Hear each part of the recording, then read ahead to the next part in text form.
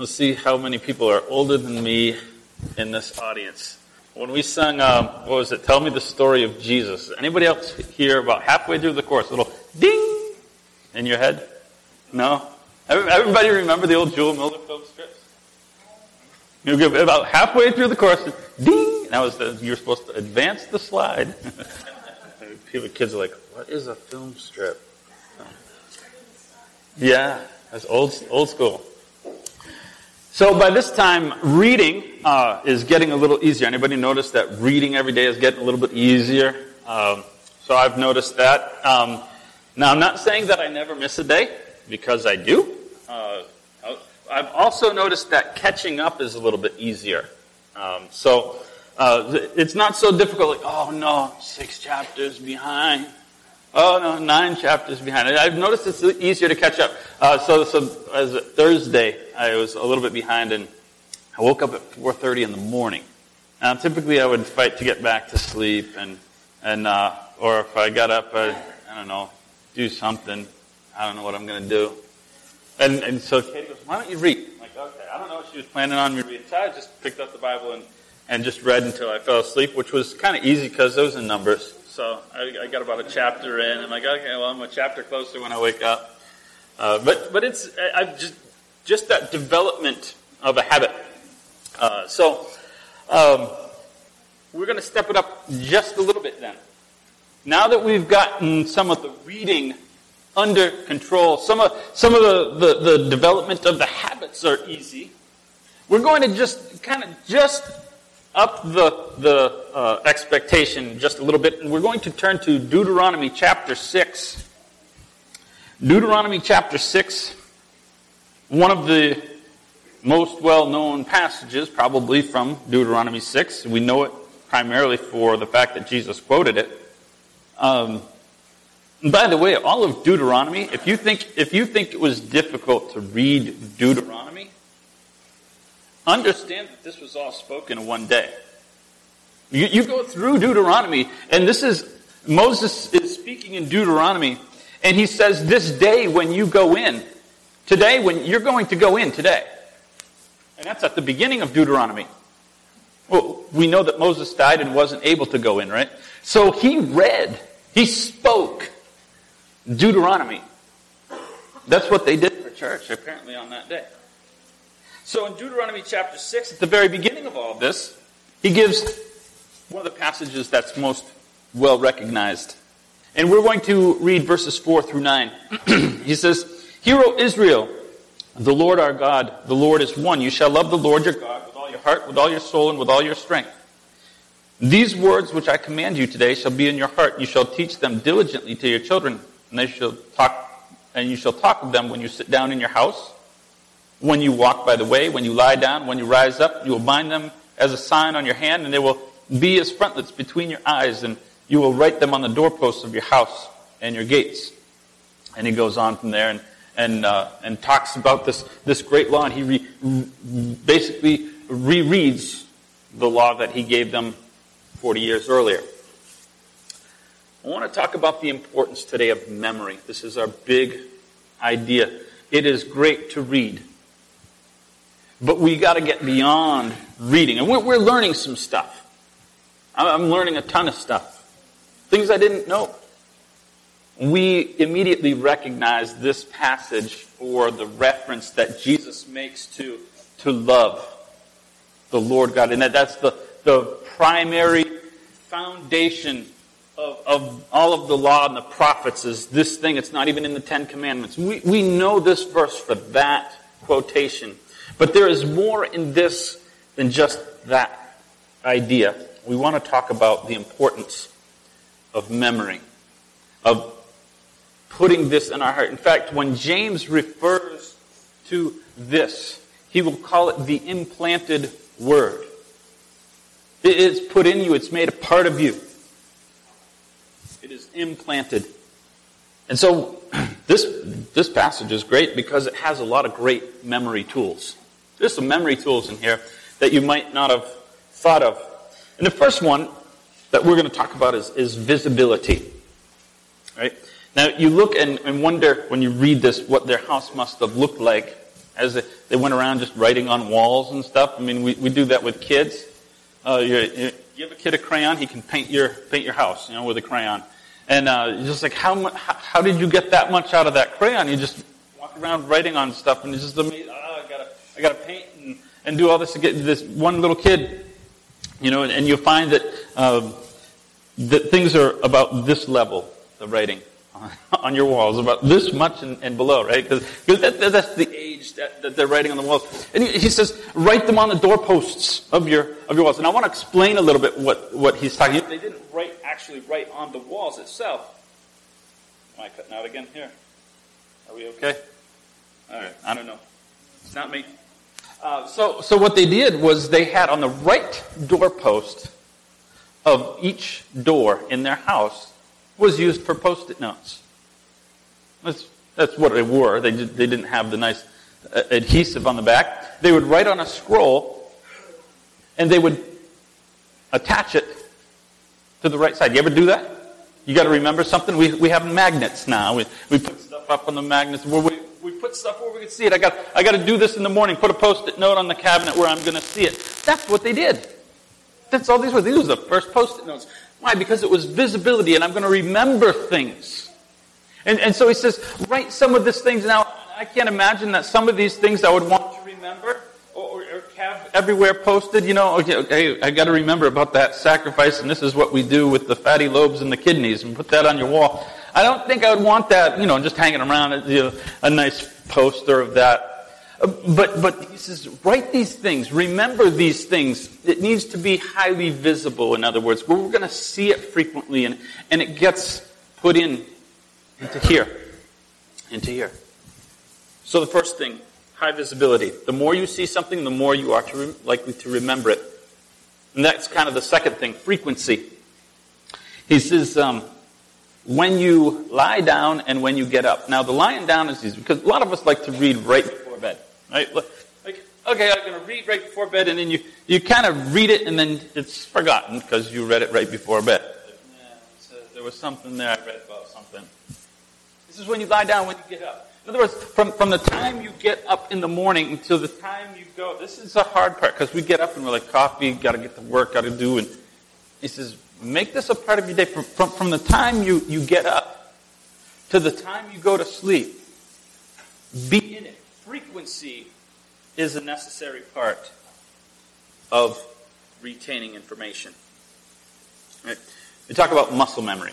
The more you do something, the more likely you are to get good at it. Muscle memory. Athletes train and do a certain thing over and over and over and over until they're good at it. I don't care if it's shooting a basketball, whatever you do it and do it and do it and do it and do it. It's muscle memory. And this works a little bit like that. They say when you get older, kind of the way your brain works is that you have what's called neural pathways, right? You have a certain pathway that things happen. So if when a person has a stroke, certain things get damaged, and you say, why can't they do that anymore? What happened to them? Well, they have a path that certain things got used to traveling, and that no longer works. And so something as simple as a word that you might use for a thing. My wife's grandmother had a stroke, and after that, her purse was a taco. Just a neural path. Just the word she was used, that neural path was used for something. And now, taco, you put stuff in it. Kind of, right? That was a purse. And so she just confused those ideas because it's just a path that you get used to using. Your brain gets used to using for that thing. And so one of the ways that they say, for example, to kind of keep from the typical aging process is to learn new things. Practice new things. Develop new behaviors as you age. Because you look at little kids and they memorize things. And they're just so good at doing anything, learning things. It's amazing how much information a little kid learns on the number of words they learn in a short period of time. I think it's like the vocabulary they learn by the time they're 7 or 8. I don't know the numbers exactly, so Cassie will correct me after I'm done.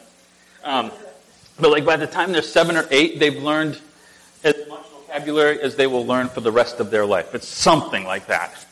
He's like, that's amazing. How do they do it? Because they haven't, their pathways haven't closed up. It's like a fresh open road. It's with all these things. But the less you use those neural pathways, just decide, you know what, he's not using me. I'm going to shut him down. So the more frequency that we can learn it, the more ways and the more things that we do and develop, the easier it is to remember these things.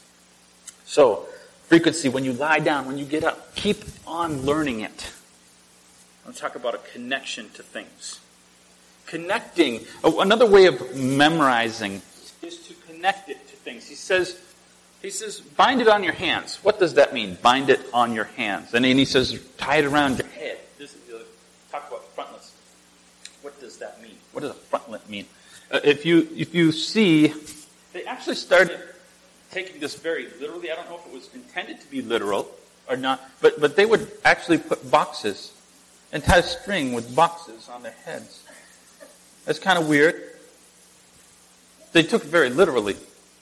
But you ever remember, maybe not younger people, but people always talk about tying a string around their finger to remember something? It works. Number one, you might cut off your circulation. You're like, why is that? Oh, yeah. That's why.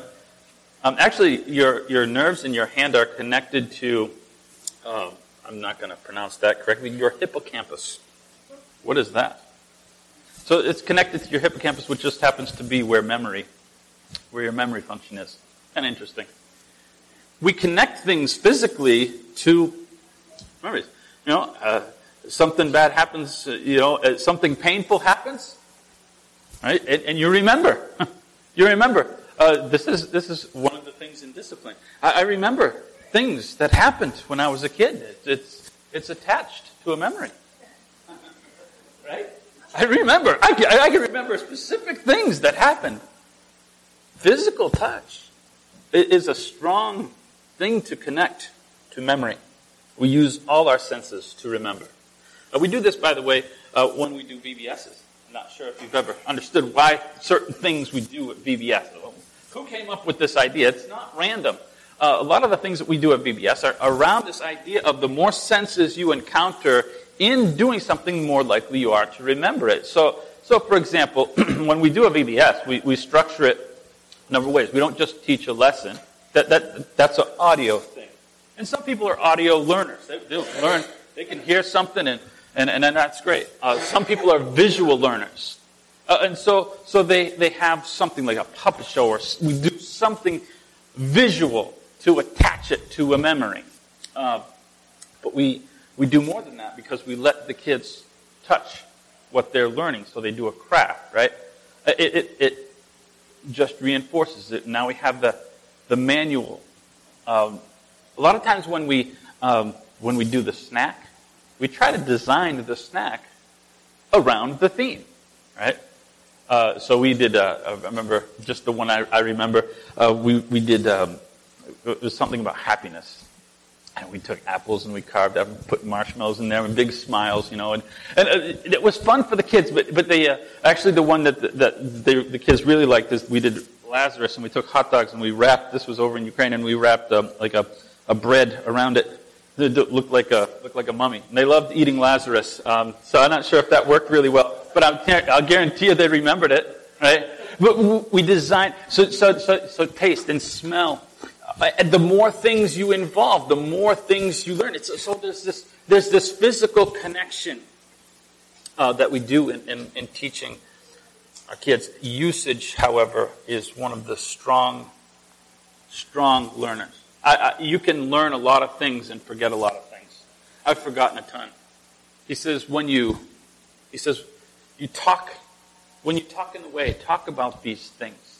And this is one of the strongest things that you will have as a tool in remembering, is using it. When we were, I talked before about developing a set of studies that I used because there were questions that I was not used to being asked. And just a second. I was not used to being asked why religion exists and things like that. So I developed a system of of teaching people who have never come across this before. And it was interesting because I just developed 3 basic studies. I know my first one really well. And my third one, I kind of got to get out the notes for. You know why? A lot of people listen to the first one and they're kind of done. Some people stick around for the second one, so I know that a little bit better than the third one. By the third one, you get more people. I haven't used it as much. And so it's gone. The first one, everyone gets that one. I don't care where you're coming from. I don't care what your situation, you're getting the first one. I know it by heart because I've used it. When you talk in the way, these things, they can't just be things we read. They can't just be things we spend time memorizing or whatever we're doing. If you don't use it, you will lose it. Talk about it, and you will have it. Memory work is great, but unless we use it, you will lose it.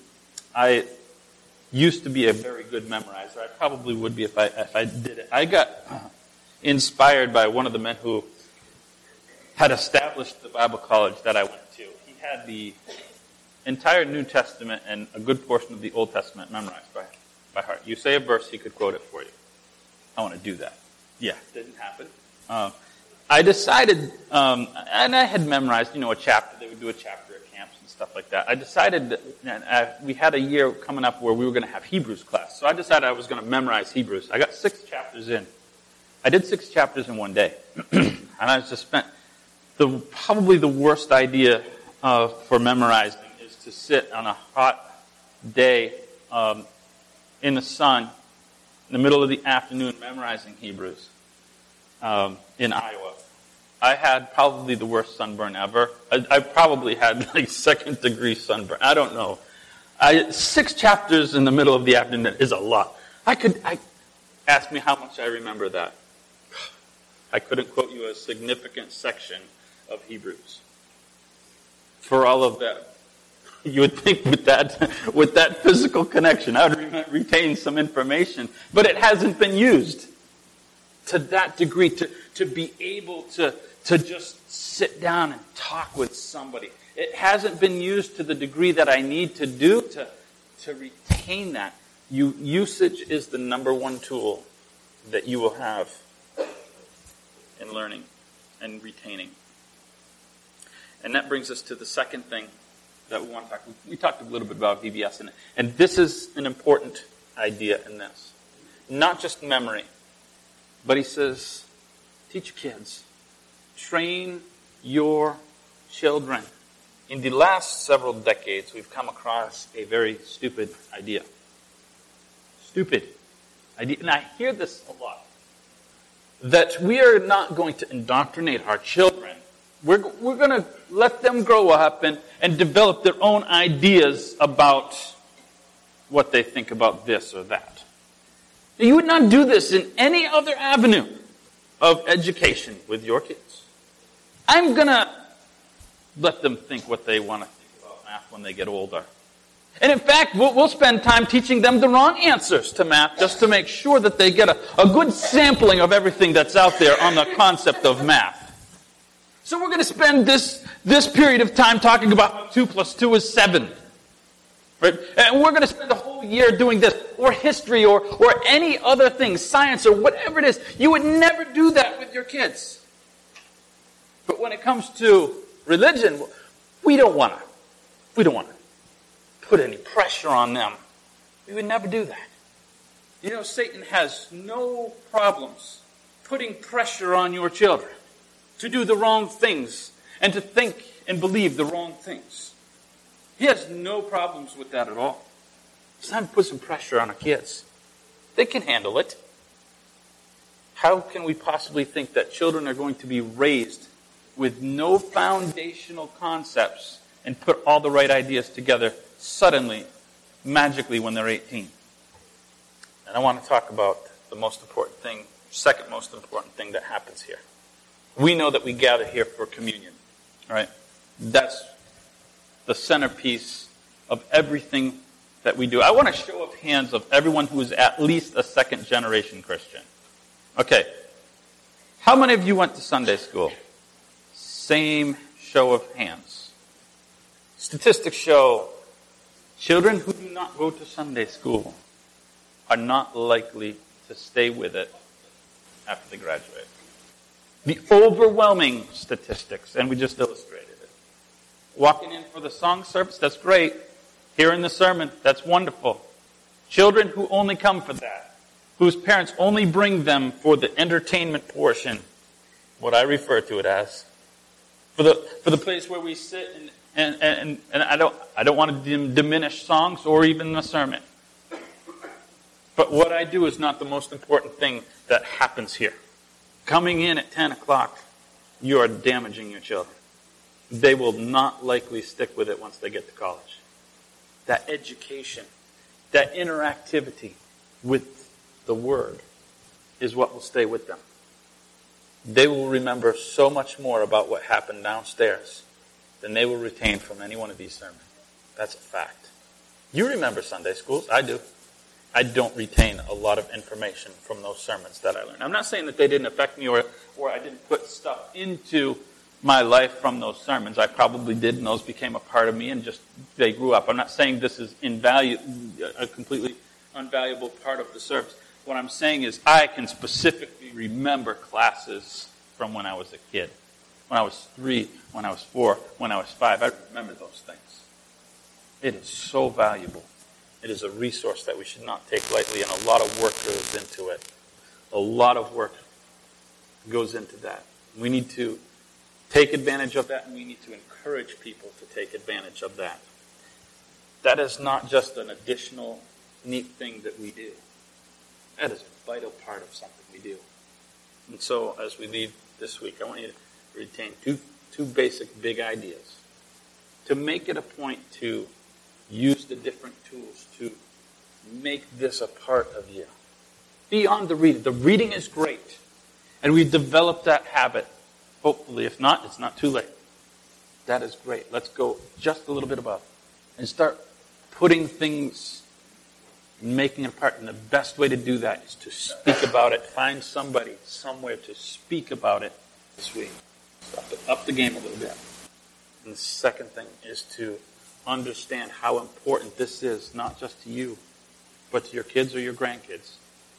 Because in 20 years, 15 years, what we do now will be shown.